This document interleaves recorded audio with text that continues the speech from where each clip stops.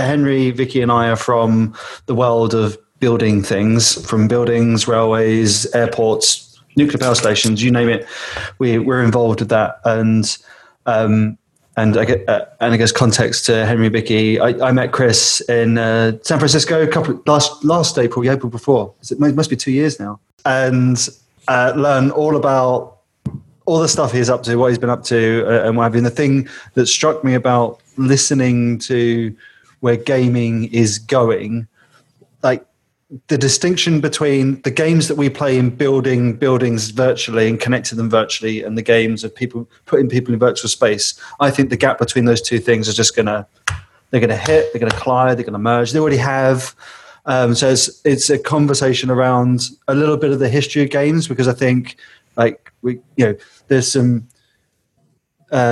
like the user interface design around games is really interesting. I think that ethics question around games is really interesting because it exactly applies. I think that behavioral loop stuff and getting people addicted into things and essentially playing on people's like emotional mechanics is an interesting conversation. I think there's a lot. I would like to touch on some of the more nitty gritty architecture type stuff, like a little bit of like the reality of how you coded things way back when to now on cloud technology and just the boundless potential of, we're at a point now where we could just have everybody in one game playing and collaborating and doing something.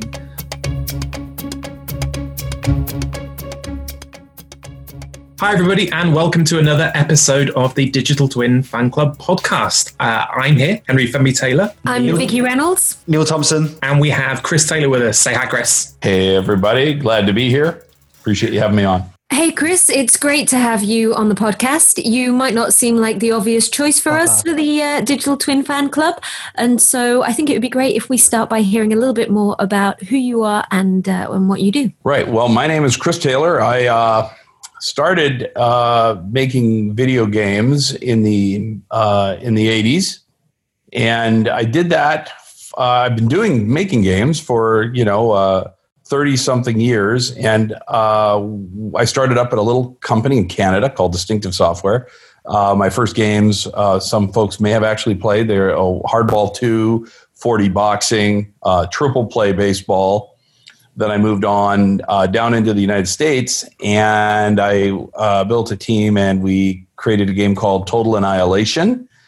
After Total Annihilation and an expansion pack, the core contingency, I founded a company called Gas Powered Games, which I sold 15 years later to a company called Wargaming, the folks who make World of Tanks.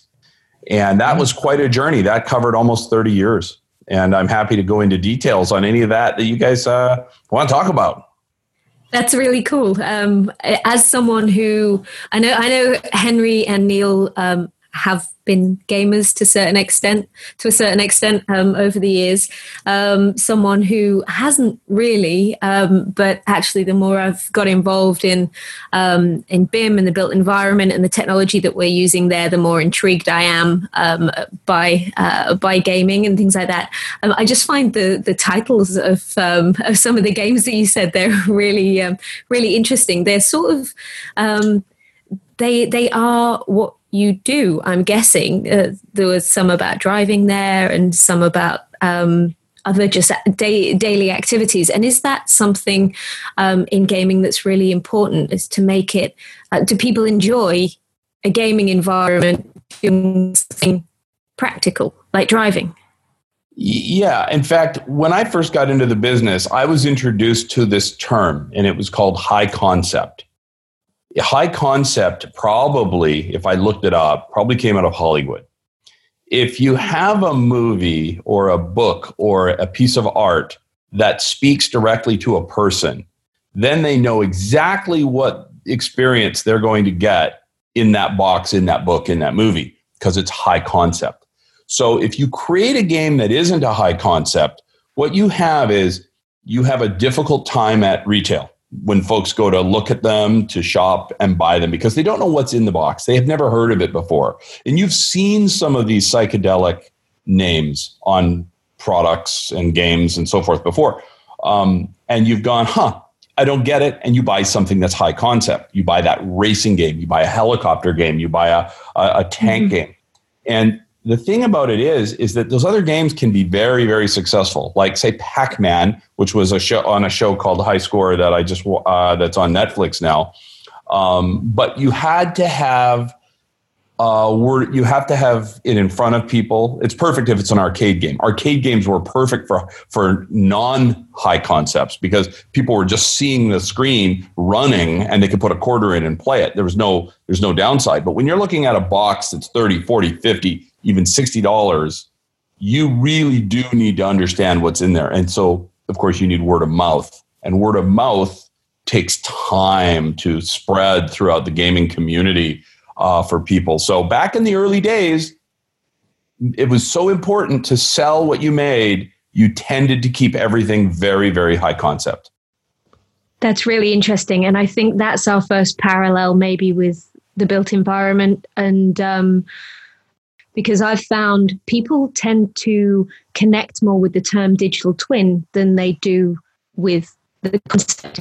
And I'm not sure, Chris, your understanding of the two terms or the differences between them.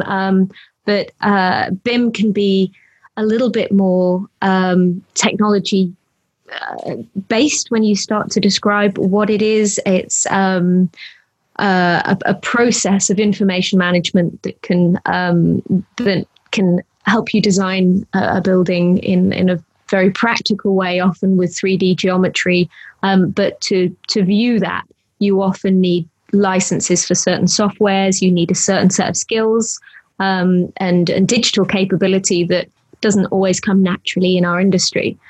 Whereas the idea of a digital twin, I think people assume that that's something that's going to be a lot more almost gamified, and the concept seems easier to grasp. I think you're bang on. It's that high concept point that Chris was just talking about. You can just say, we're going to make a digital twin of your building. Okay. I know. I don't know any of the details. I don't know really what that means, and there'll be loads of decisions to make down the line. But if I said I'm going to make a digital twin of your house, do you know what we mean? Yeah, I mean, there's a lot of, you get clues contextually. If you're talking to someone at the grocery store versus someone in a computer science industry, you get, you kind of tune in pretty quick to what they mean. So I think so. I mean, a tagline is nice, a digital twin where you can, walk through in a virtual world. I mean, that doesn't hurt either. You often get a tagline, even in a film. You get I use film as an analogy quite a bit because you have to communicate something, in a soundbite, the elevator pitch, that's the other thing. So if you can't get it in the high concept, you've got to get it in the elevator pitch. And I think we're always very keen on, when we're talking about concepts, you're building on people's existing knowledge. So if you can be the one that sets what that foundation is, then you can set yourself up as being the grand poobah of all knowledge. So you got to be careful when you're an influencer, when you're someone who has a voice. You got to say good things, I guess, because it's like I always had this thought, this was going back 20 years, if you made a movie on motorcycles because you loved motorcycles, and these guys in the movie can do anything on motorcycles, they can jump across buildings, they can slide underneath semi-trucks. If the movie's a big hit, some kid out there is going to get on a motorcycle and kill himself. Yeah. And you'd be like, oh God, you got to live with that when you're in the arts, you can make a difference in the world.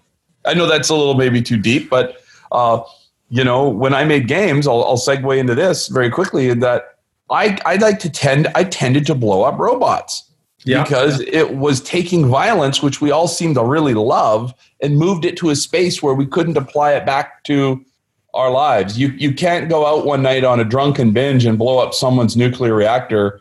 Well, maybe you can. I should probably. Their Big Bertha if cannon. You could, they need to sort their security out. Yeah. Yeah. So it was kind of really trying to make it more chess-like. I wanted to make real-time strategy more like a chess game. No one was ever inspired to violence after playing a game of chess. That's my theory anyway. Because it was too cerebral. It was, yeah, and it was too just too tired afterwards. Yeah, you're like, oh man, I lost again. I've been up since it's 3 a.m. and I've got to be up at 7. Oh no. Oh yeah, that's true. If you're playing TA, TA had a notorious design. If you want to call it a flaw, you could say that it's a flaw that a game doesn't come to closure in a sort of normal period of time. That it had a perpetuality to it. And that you could very legitimately criticize the game for not wanting to kind of close out. It's interesting because I think when people make games now, they seem to start with the addiction loop, with the game cycle. Like, what's the core game loop? And that's kind of what matters. What gets them in and what keeps them in. And it's kind of like, okay, we've done that. Now let's make a game as well as this addiction machine. Is that unfair? Well, no, I think you're right. I think a lot of people do. And I actually think it brings up an important question from a game design perspective of ethics. Do you, as a game designer, have ethics? Because if you go back to the coin-op days, there's a Netflix special that just came out in the last week or so called Game Over or High Score. I think it's High Score. That's right. And they talked about the early days of the coin-op machines. If people could play them forever, then one person stood at this machine on one quarter, and then the revenue went down. And so this group of folks made these modification boards. It's all in the show, which I highly recommend. That made the game harder, but more compelling and more difficult to master. So there was still pleasure there. There was still sort of entertainment pleasure, but you literally ate your quarters a lot faster, and the revenue of the machines went up. And you kind of get into that ethical gray area, like, yeah, you do want more money, but it is more exciting and entertaining to play a game that is challenging than to stand in front of a game for 4 hours because you've memorized all the patterns. When I first got started the business, it was at a little company called Distinctive Software up in Burnaby, British Columbia, Canada. And they assigned me a game to work on, my first game. And it was called Hardball 2, which I did fully build. But after I was working on it for about a month, they said, we really need help with a game called Test Drive 2. A gentleman was working on it, and he had to he left. He'd been working on the game for about a year. The games usually generally only took a year or 18 months. And he took off because he won the lottery or something. And he went to travel the world and just said, peace out. And they said, Chris, we're in kind of a jam because we've got this guy who was supposed to finish his code. And I jumped in and I worked on it for 4 weeks and ended up rewriting it all with the lead engineer of the project, Amory Wong, who literally did all the driving simulation and all the complicated road. Back then, it was complicated because you didn't have very fast computers. And to draw the road fast was a trick. It was a trick of programming and engineering, what people were basically paid to do, which is to get more out of the machine than you could. But I digress. So we rewrote the whole front end of Test Drive 2 in 4 weeks and shipped the game.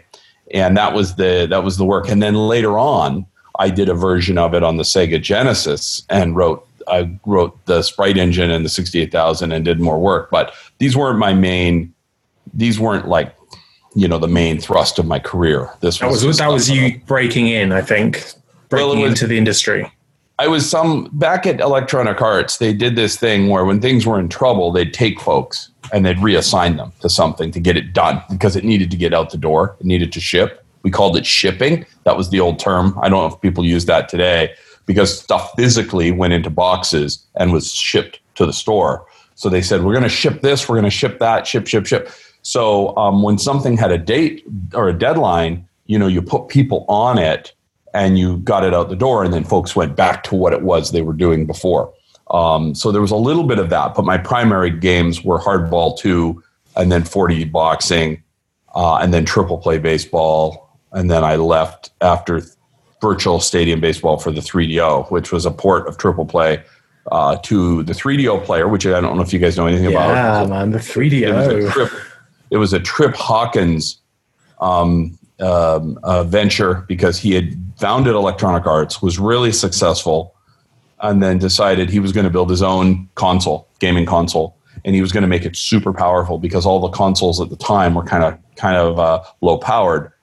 That's a really fun and interesting story unto itself, but and we can maybe that's the story for another day. But it happened to take off in Japan. It was failing in the other countries, but it took off in Japan. And baseball, for some reason, was popular in Japan. So they wanted to take Triple Play and port it to the 3DO, and I did that work. And then when I finished, I was like, I've had enough. I really had enough baseball, which I think people can appreciate. After doing 3 baseball games, I left and I hooked up with Ron Gilbert, and Total Annihilation came next in the story.